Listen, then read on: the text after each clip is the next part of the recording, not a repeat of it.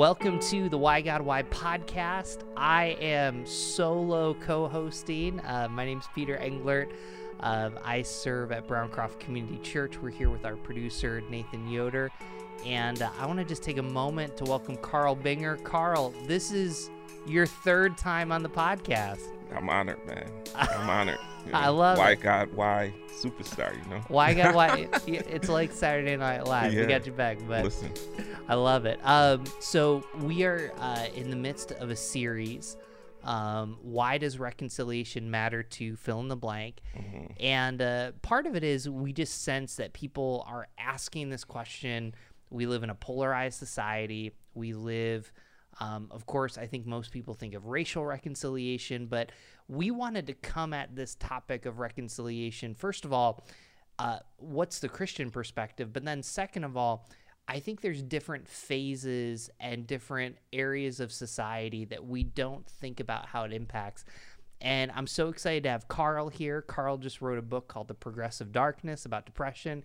He's got a podcast called Surviving Depression. If you're watching on video, he's repping his t-shirt. So that's what I'm talking about right there. So our question today is, why does reconciliation matter to mental health? Carl, give me a quick update of your life. I'm sorry, we got to get going, but we're friends, so yeah. Right, yeah, man. Thank you again for having me on, man. I just praise God for what you're doing, what Browncroft is doing, and man, I am just so honored to be here. So thank you, and I just thank God, man.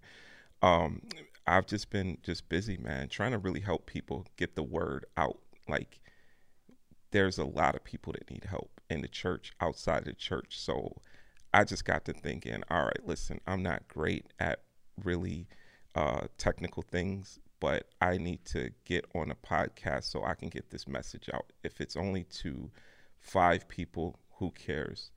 But if it reaches more, glory to God. And so I've been doing the Surviving Depression podcast, just finished season 1. It's about 7 episodes. And then I actually added some poems from my book. I just been reading them out loud to some music, and really just hoping that whoever's going through a dark time can listen to those and hear, okay, well, Carl went through it.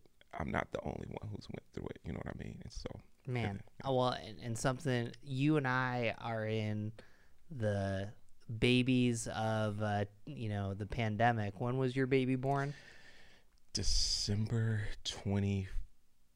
Nope, that's Derek. Derek was December 23rd. Travis was December 11th, I believe. I lose track. It was December something. Well, and for me, Lucy was born in February. So, Yeah. Yep. So yeah, we're joining the club. Yep. Hey, so you and I, we had a great pre-meeting about this. Mm-hmm.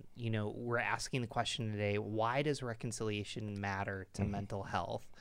And so something that we're going to be engaging and asking every guest is this.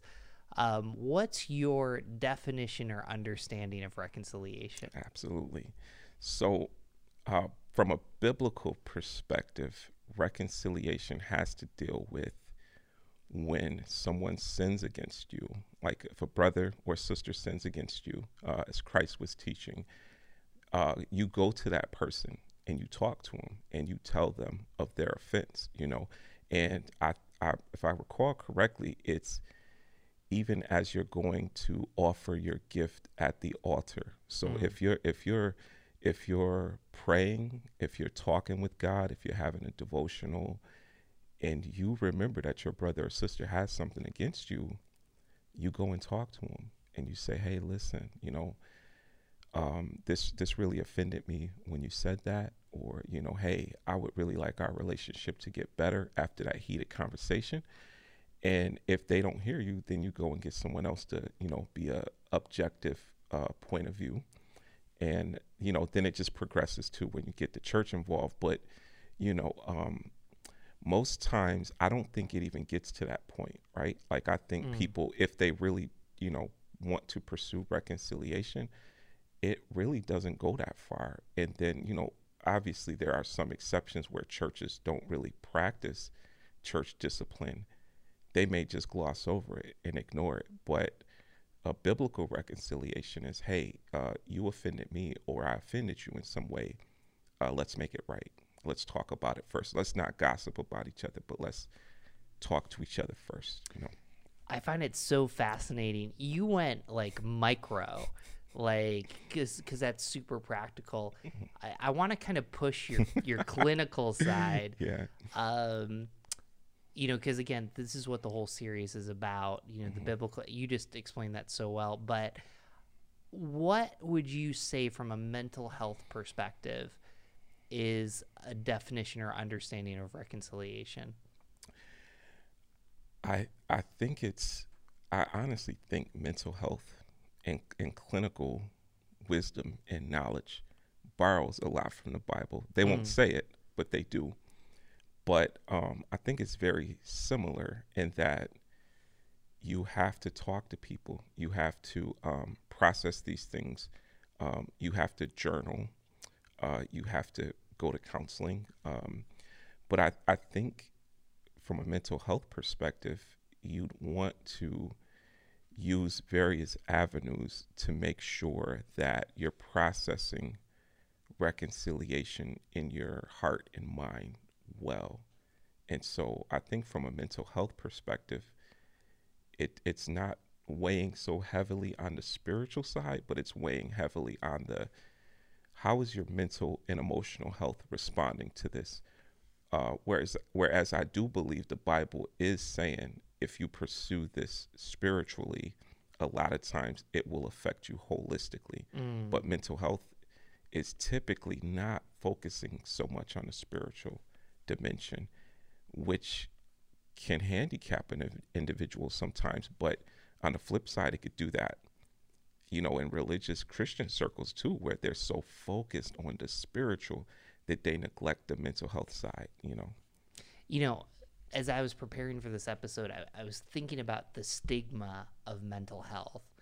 And I feel like in the last 10 years, but specifically in the last 5 years, like for me to say I go to a counselor, it's not a big deal. I say that kind of without embarrassment. And as I was thinking about this episode of reconciliation, and even with what you just said, I almost feel like, and you can push back against me with this, I almost feel like the stigma is like the other way, where it's like, I'm just going to go to my counselor. And why I see that as important, you delineated the spiritual from maybe the mental or the physical, but ultimately positive mental health, with or without Jesus. My wife's a therapist. You're uniting all of those together. And so I guess I'm just wondering, where are we with the stigma of mental health? Because if you're on one end of the stigma, where you're not pursuing mental health, you're kind of divided. You're not even reconciled to yourself. But on the other hand, you can fall into the trap of, oh yeah, I'm working on my mental health, but that kind of leaves you just, I'm just handling this over here, to not really deal with your issues. Does that make any sense? It does. Absolutely. And, I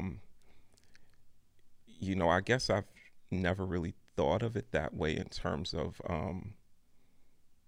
there being a bit of a shift in terms of people, seeking mental health more and then just kind of neglecting the spiritual part, which I think is very valid.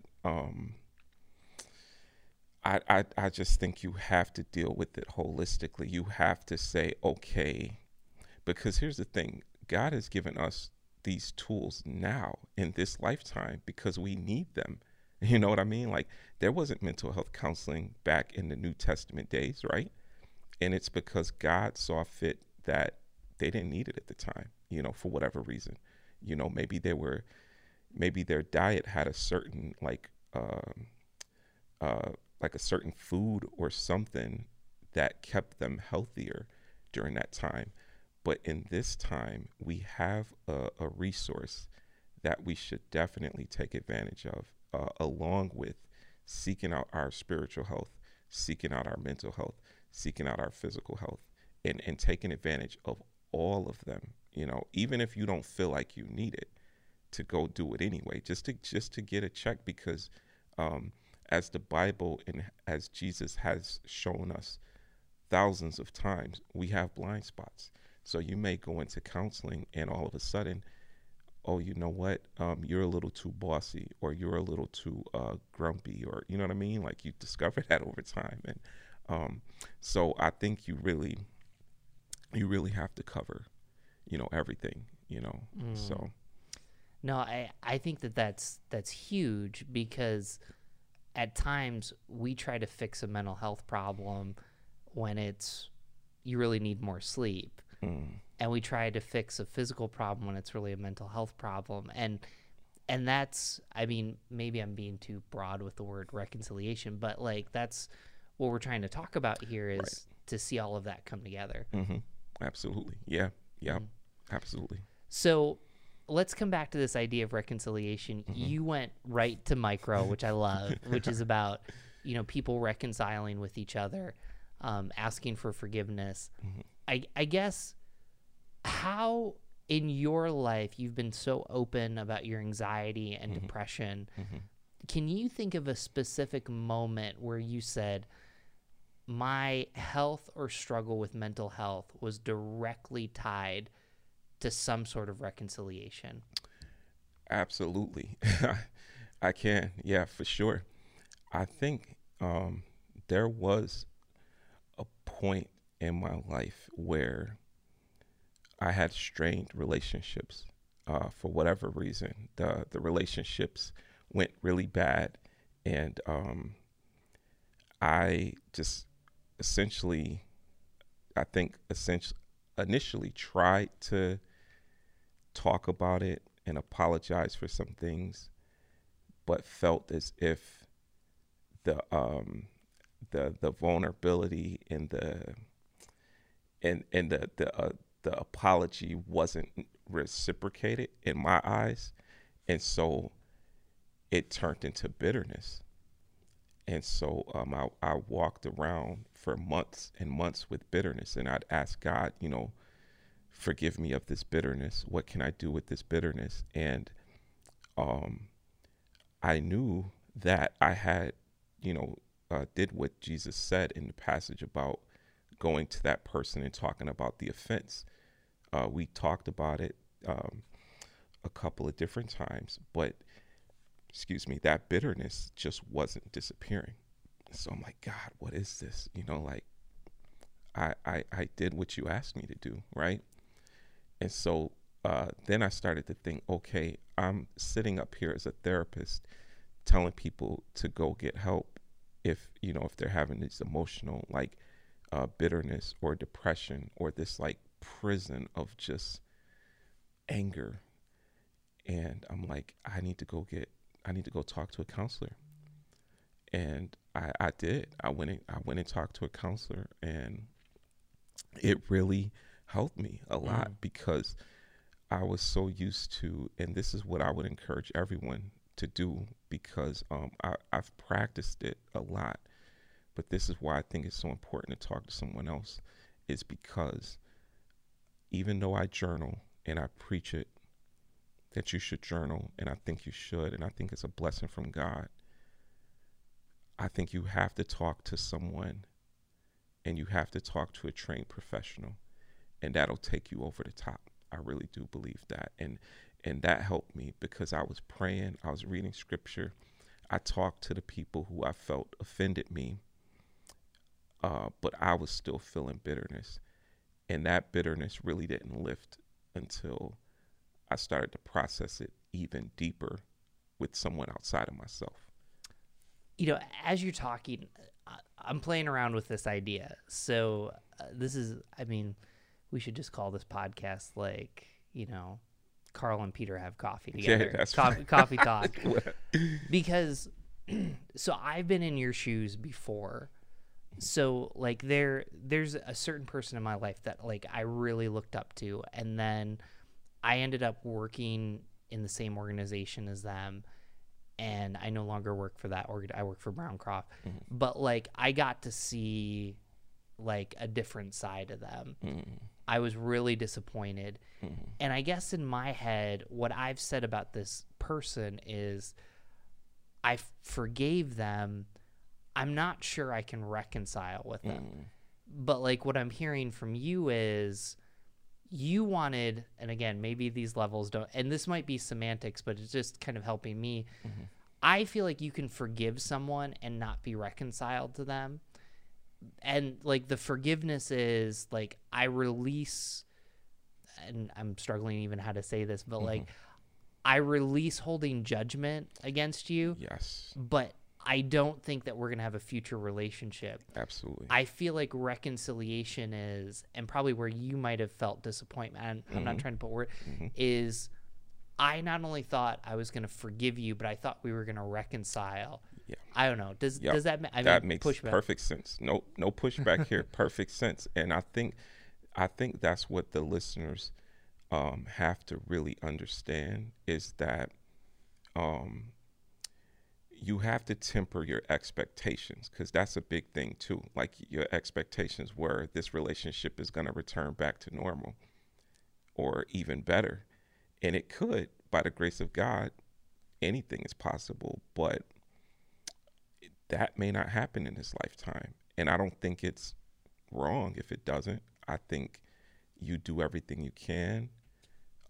If you really believe God is pushing you towards that, and he will make it clear, you know what I mean? It's not going to be a surprise.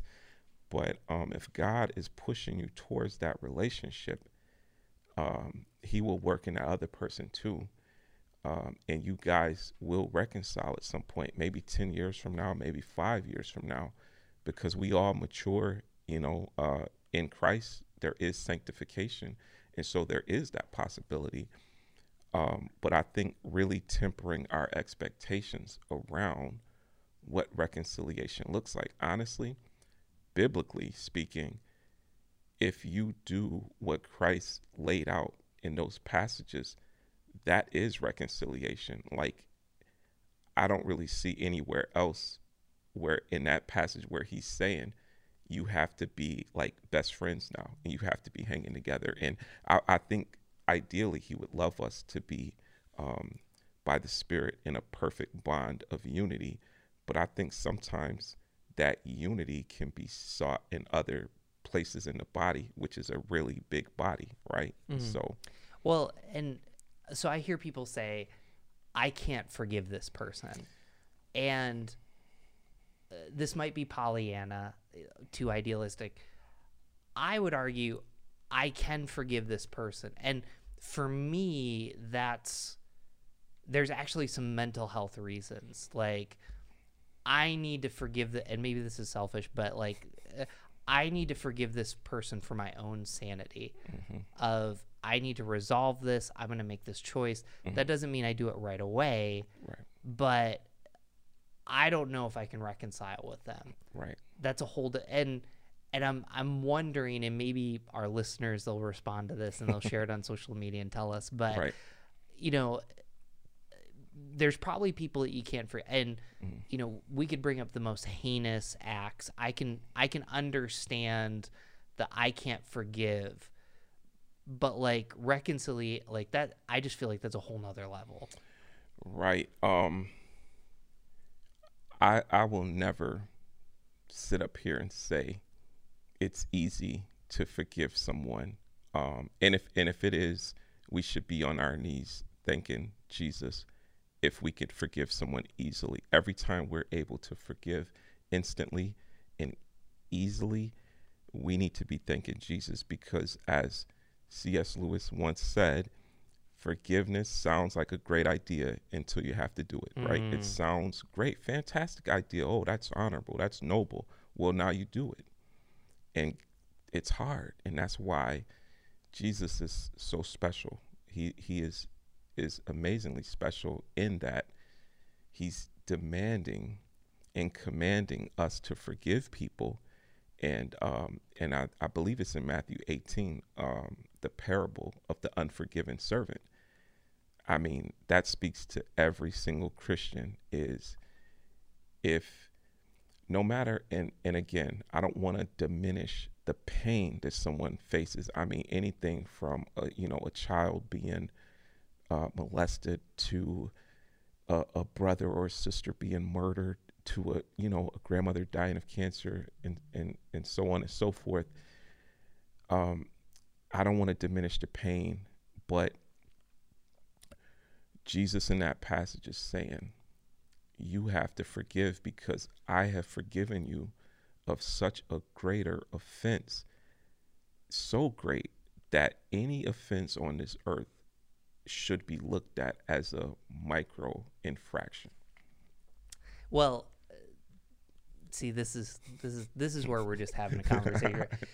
I love what you just said. There's people that don't follow Jesus, though, and right. I think we're trying to give people the understanding from a Christian perspective. And what's interesting with mental health is mental health brings a unique perspective to reconciliation. Yeah.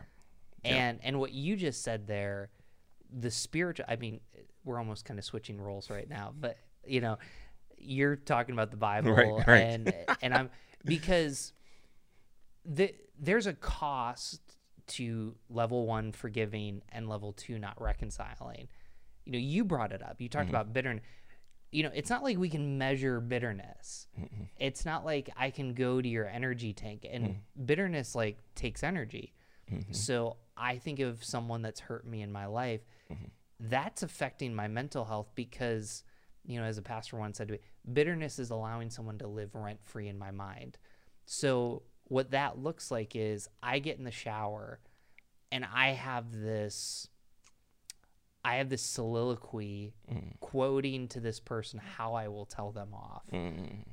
And even if you don't follow Jesus, what mental health tells you is there's a problem. Yep. I was thinking about, I was just listening to Steve Cuss, who wrote the book Managing Leadership Anxiety. He talks a lot about this because you can feel it in your chest. It's a racing mind. And again, we're probably going to mix anxiety and depression, but there's actually mental health identifiers that says, hey, this really isn't working for you. Yep. And absolutely. And I felt that, and I still do from time to time, but I think when I continue to go back to that principle and that truth that I am forgiven, and who am I who is very undeserving of mercy? Who am I to then not extend mercy to someone else? You know what I mean? No matter what the offense is. And again, I don't want to diminish anyone's pain or trial, but I do want to say that forgiveness that you offer is the key to your freedom. And in that passage, Jesus likens that unforgiven servant to be placed in jail. And he says, so my Father will do to each of you if you don't forgive your brother from the heart. And so it's not, we all at some point in our lives have had unforgiveness, right? We weren't put in prison, right? We weren't put in a physical prison, right? But what Christ is talking about is, I believe, an emotional, spiritual prison where you feel what you were saying about that anxiety and the weight of it, of the bitterness, that I was feeling. It drains you. And that's what Christ is talking about. He didn't say, if you don't forgive, you're not my child anymore. He says, this is what my Father will do to you if you don't forgive your brother. He's using family terms. So you're still in the family, but you're in, I don't even want to call it timeout because it's worse than timeout. I'll take a timeout, but to feel like you say, have someone to live rent free in your head based off of your lack of extending grace to them, it starts to drain you, and it starts to affect your attitude, not just towards them, but maybe even towards other people, in similar situations and positions, So let's kind of frame, I mean, mental health is so big. I just kind of want to, we've kind of walked through bitterness and forgiveness, but I want to kind of walk through different facets of mental health and kind of just your observations of the relationships between reconciliation. So let's start first. You wrote a book, you've run a podcast on depression. Right. How do you see the intertwining of reconciliation and depression, positive and negative? I believe the sooner you move towards reconciliation, as fast as you can, by the grace of God, you will start to notice a difference in the depression you're feeling. That's of course if it's not clinical. You know what I mean? If it's clinical, you can do and check off every religious box, and you're still gonna feel depressed. But if you have friction with someone, let's just, even if you take it out of the religious context, if you have a conflict with a sibling, a girlfriend, a boyfriend, whatever, it's just human nature. It's built into our DNA, where if there's a conflict, it's not gonna resolve until we address it. And your mental health, depending on your disposition, depending on how you were raised, depending on your chemicals and physiological makeup, you're going to respond a certain way, physically and emotionally. But I believe just how we were designed, when we pursue healing and forgiveness, those dynamics start to change for the better within us. When we go away from that, and when I say go away, I mean go away in a very negative way. Like if we go away like guns blazing, and we do that the whole time, that's gonna negatively impact our mental health. And so your depression is gonna get far worse, or at least a little worse, if you continue to try to purposely make the issue worse than it already was. You know what I mean? We're going to come back to that a little bit. What about reconciliation and trauma? That's a little bit. Trauma is not my thing as a therapist. I think it's a lot harder, honestly. And I'm very glad you brought that up too, because there is a lot of people out here hurting, especially in Christian circles, right? There's a lot of things happening. There's something in that one Buffalo summer camp that happened, a lot of victims over there, and then just things coming out with a lot of prominent pastors. And sort of, I would say kind of the same thing with trauma, in a sense that I would say, the Lord would want you to forgive this person, but the Lord is also very in tune with the suffering you've dealt with. And I believe the Lord has a certain level of mercy for these individuals. Like, I haven't thankfully experienced a huge trauma yet. God forbid, I hope not, none.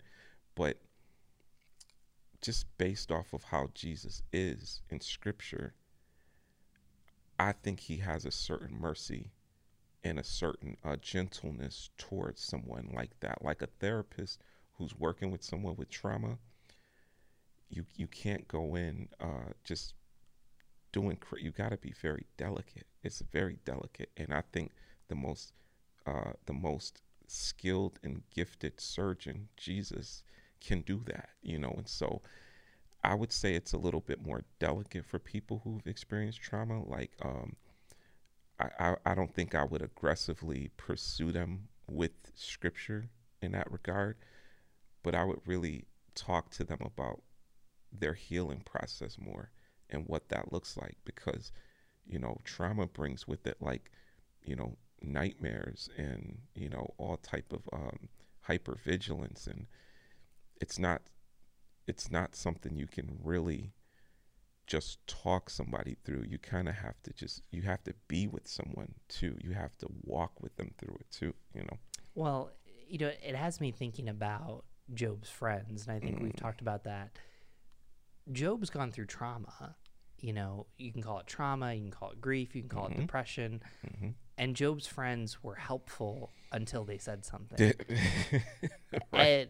And I think even what you're bringing up, the message of Christianity is we can sit in that ugly, painful, healing place longer than, and I say this more because the majority of Christians and churches that I meet, there seems to be this, we need to fix this now. We need to get reconciliation now. We need to get forgiveness now. Whereas even some of the examples that you're bringing up, and just even some of the spiritual pastors that have fallen, no, it is a process. You know, I found it interesting. You know, Steve Carter, who was from Willow Creek, the church had scandal. You know, he tweeted something that was so self-aware. You know, people say that they're angry at the church, and he said, you know, I've realized I'm really angry at 5 people. You know, and even because when I think about reconciling with a church, that just seems like impossible. How do I reconcile? But like, I think sometimes because of the trauma, because of the depression, and because of the pain, like at the end of the day, are you allowing 5 people? And that's tough, because I'm not just trying to dismiss and focus. Right. There's a fact to that, but there's also, I can totally understand the road to these 5 individuals, Right. like representing the whole church, or this, like it's tough. I don't know. I mean, Right. it's just tough. Yeah. No, I think it's easy to do that. And I also think it depends on where people's heart is. You know what I mean? Because if you genuinely love Christ, it's going to be hard to dismiss a whole body of people, right? And then I think this is why it's so important, kind of going back to earlier in the conversation, it's so important to do that, like self-reflecting with someone, because you might find that blind spot of, what about you? Like, where is the log in your eye? You know what I mean? Because once if we go back again to just that parable, if we've been forgiven of so much, how can we then hold someone else? You know what I mean? At like, just on the most basic level, if I've been forgiven of so much, why am I then beating someone for lesser offenses? It kind of elevates me and put me in a place of arrogance and pride and bitterness, right? And that blinds me to really loving these people more, or other people more in the future, because I'm just taking a place of, you know, I've been wronged, and man, people are going to pay, you know. And it just handicaps us. I really just this imagery of being in a prison is so valid from the best teacher, because we are literally like shackled behind bars. We are prevented from doing more. We are prevented from loving better, because we're behind the bars of depression and bitterness and anger, you know. Let's come back. What about reconciliation and anxiety? I honestly, I think like all of these are like tied in together. For an example, I just started a book about the effects that food have on our brain, and these various foods have effects on different mental health disorders. And so I think with a situation like reconciliation, it's going to affect all of those mental illness. So if you're a person who suffers from PTSD, if you're a person who has anxiety, depression, OCD, whatever, that reconciliation, because it's a spiritual component, or, you know, if it's a spiritual component that you're dealing with, it's going to permeate everything. And until you address it, you're going to be more anxious. You're going to be hyper vigilant. You're going to not be able to sleep. You're going to think about these things in the shower. You're going to be depressed and start asking questions like, God, why don't I feel your presence? Why don't I feel like you love me anymore? God, why do I feel like because they treated me this way, you must feel this way about me? You start to question God because your perspective has been so tainted and so shaped by this lack of reconciliation. So this lack of reconciliation could then start to morph and affect your senses to where you're blind, and your mental illness or your mental health challenges start to, just become worse, We've really, we've kind of stayed micro. I want to go really macro now. Over the last year, what's the mental health price that we've paid for lacking reconciliation? What's your perspective on that? I mean, I'd say it's astronomical because, you have the pandemic that I think is contributing to it, all the isolation and all the fighting over you should wear a mask, you shouldn't wear a mask, you should get vaccinated, you shouldn't get vaccinated. Then the political, and then the racial components, the division in the church. It's just been astronomical pain and division, and so the mental health has been affected greatly, just greatly. And I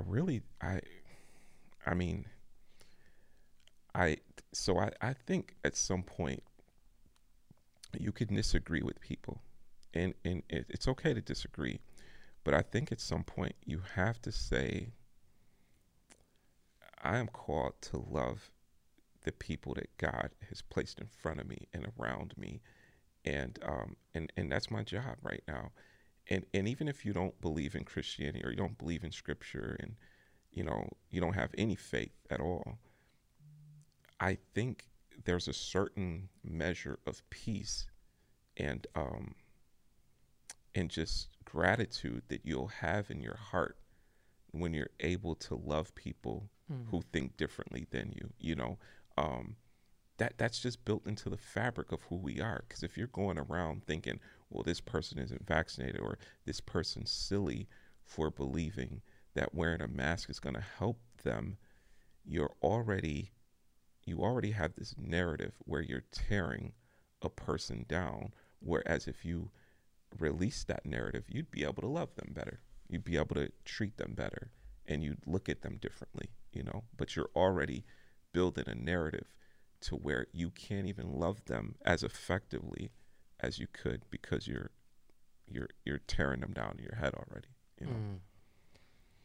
I want to go, in our two other podcasts, we've kind of gone here. So again, just for our listeners, Carl, you don't represent every Black person, but part of who God made you to be is Black. Absolutely. How can you help people understand your personal experience in this past year of being a Black person, in this integration of mental health and reconciliation, or disintegration? What would you want people to understand from your perspective and your point of view in that? I've had several talks with relatives. My wife's white, and so I've had talks with some of her family. I've had talks with coworkers, and I think more than anything, what I have come to realize is I do think the church at large has been hurt by this past political season, and I think minorities have, and I personally feel hurt. I'm not gonna say, although I do believe minorities as a whole feel a certain kind of hurt and negativity from white evangelicalism. I think I just said that wrong, but you know what I mean. No, you got that right. You're good. I've personally, I do feel in a way let down a bit. You know, I feel like not all churches, obviously, and not all large white churches, of course, but I do feel like the lack of responses to a lot of these issues that have come up in our society has made me question, do my white brothers and sisters care for me like they care for the other white brothers and sisters? You know, like I've been around them, I've worked with them, and I've felt love, but it's like, okay, if push came to shove, would they really care for me just because of Carl, or would they say, you know what I mean? Like, is it just Carl, or is it like Carl the black man, or like, I don't know. It's raised some questions for me where I've said, more than anything, I think we need to talk about the image of God and the importance of it in our black and brown brothers as well, because I don't feel like that's something.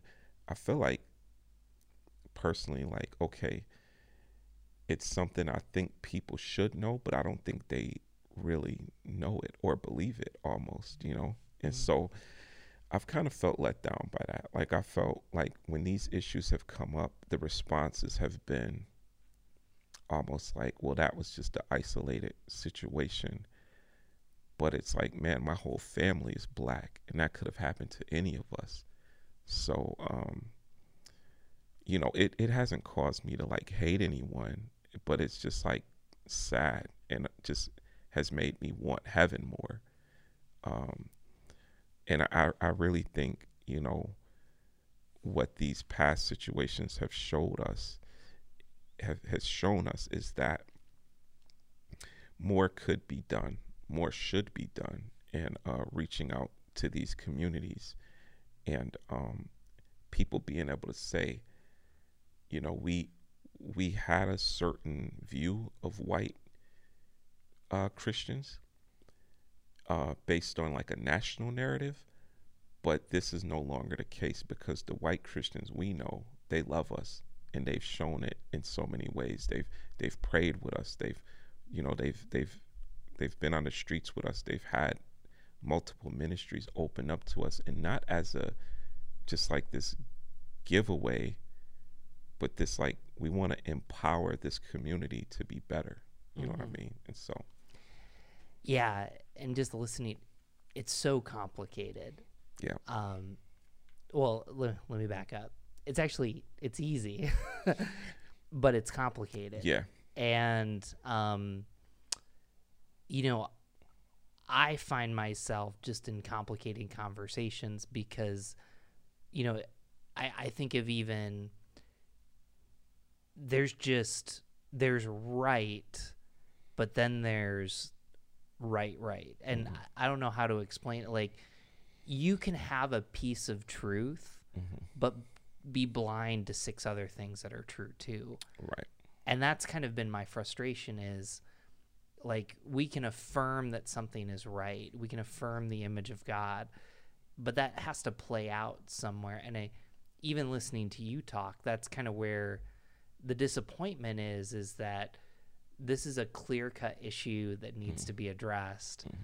And there's I mean, does that sound about right? Or Yeah. And I mean, I think it's easy in the sense that, you know, really all you have to do is love people, and, you know, make yourself available to them,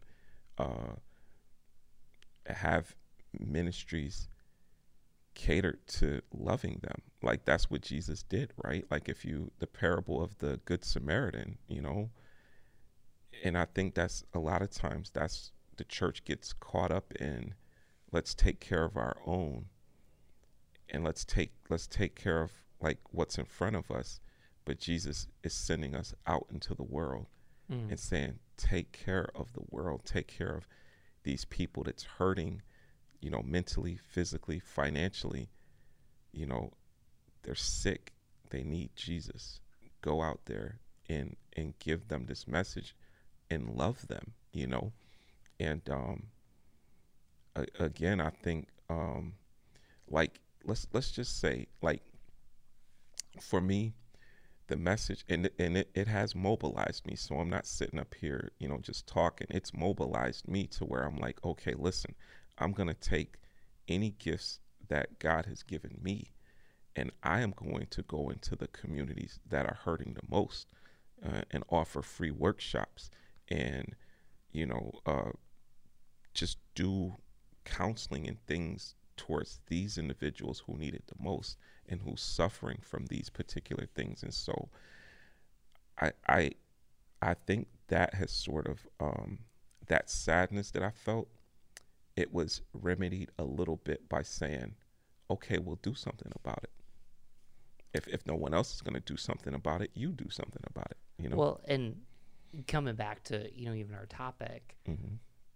I think the pushback to followers of Jesus, the pushback to people that care, Mm-hmm. is if we were involved 20, 30 years later in the mental health crisis, Mm-hmm. in the conversation about racism, Mm-hmm. in the conversation about politics, what would have reconciliation looked like in 2020 with a pandemic? It probably would have been different. Right. And I think even, as I'm listening to you,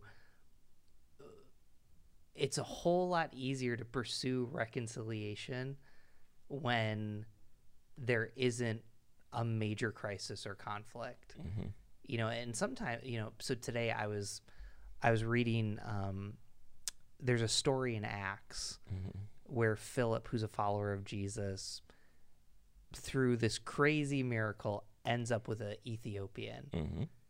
And this Ethiopian says, "Hey, I'm reading Isaiah." And it's a crazy story, but it could happen today, Mm-hmm. and again, there might be someone but he's from Ethiopia. Obviously, he's not Jewish, different skin tones and everything. Mm-hmm. How much easier was that conversation about the gospel and reconciliation, and even because people were at peace with each other? Right. Yeah. Whereas now we're trying to have this conversation, and I hear a lot of hope from you.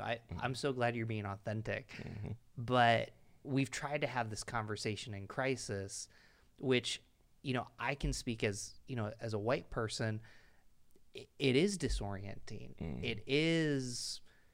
It's hard to hear. Right.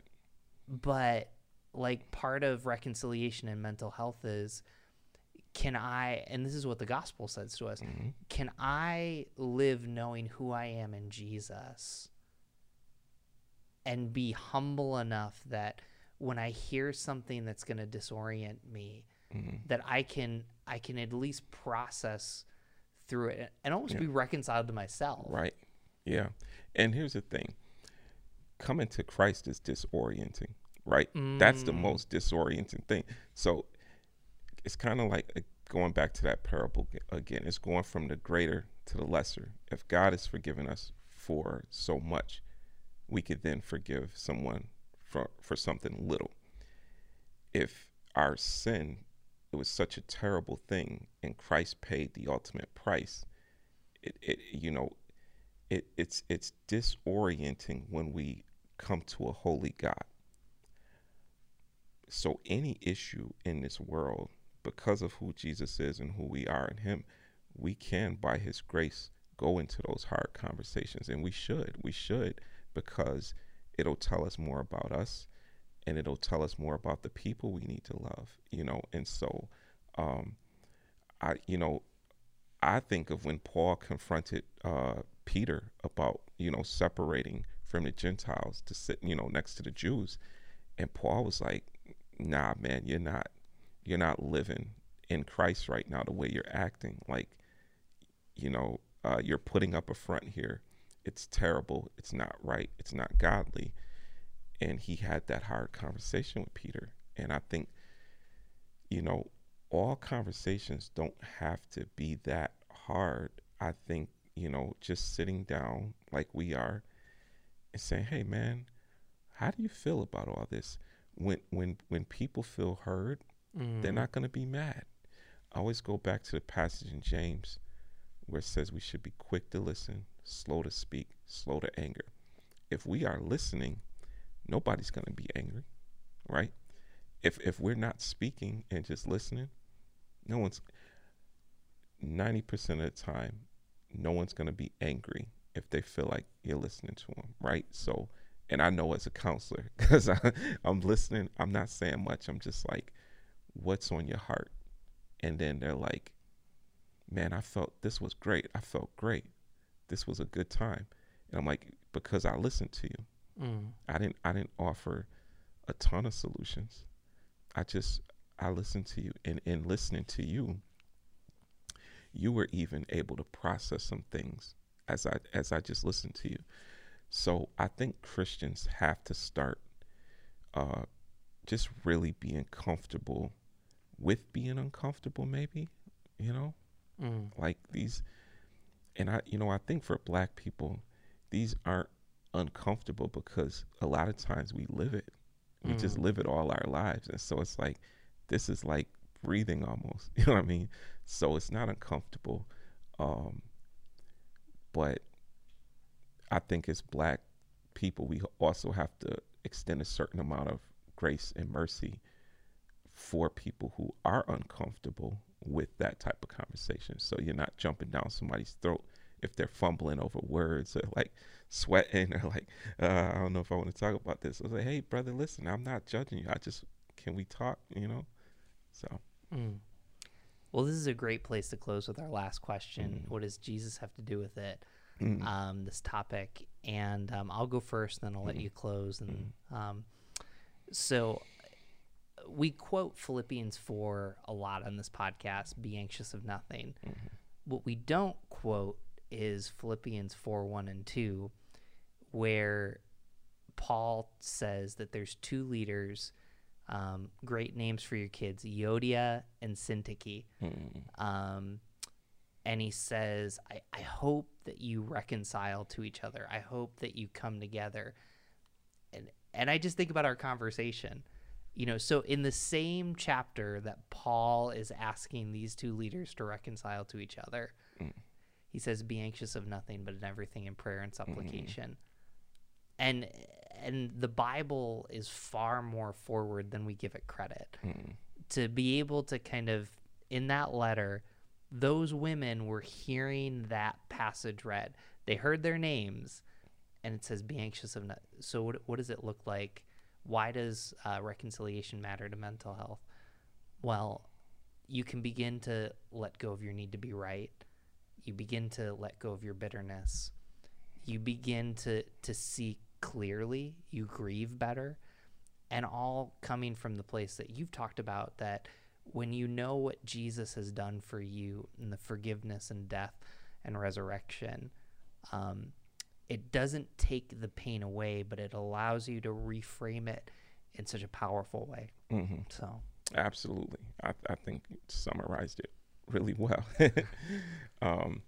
Yeah, I mean, I think the same. Really, essentially, that you are just free to love.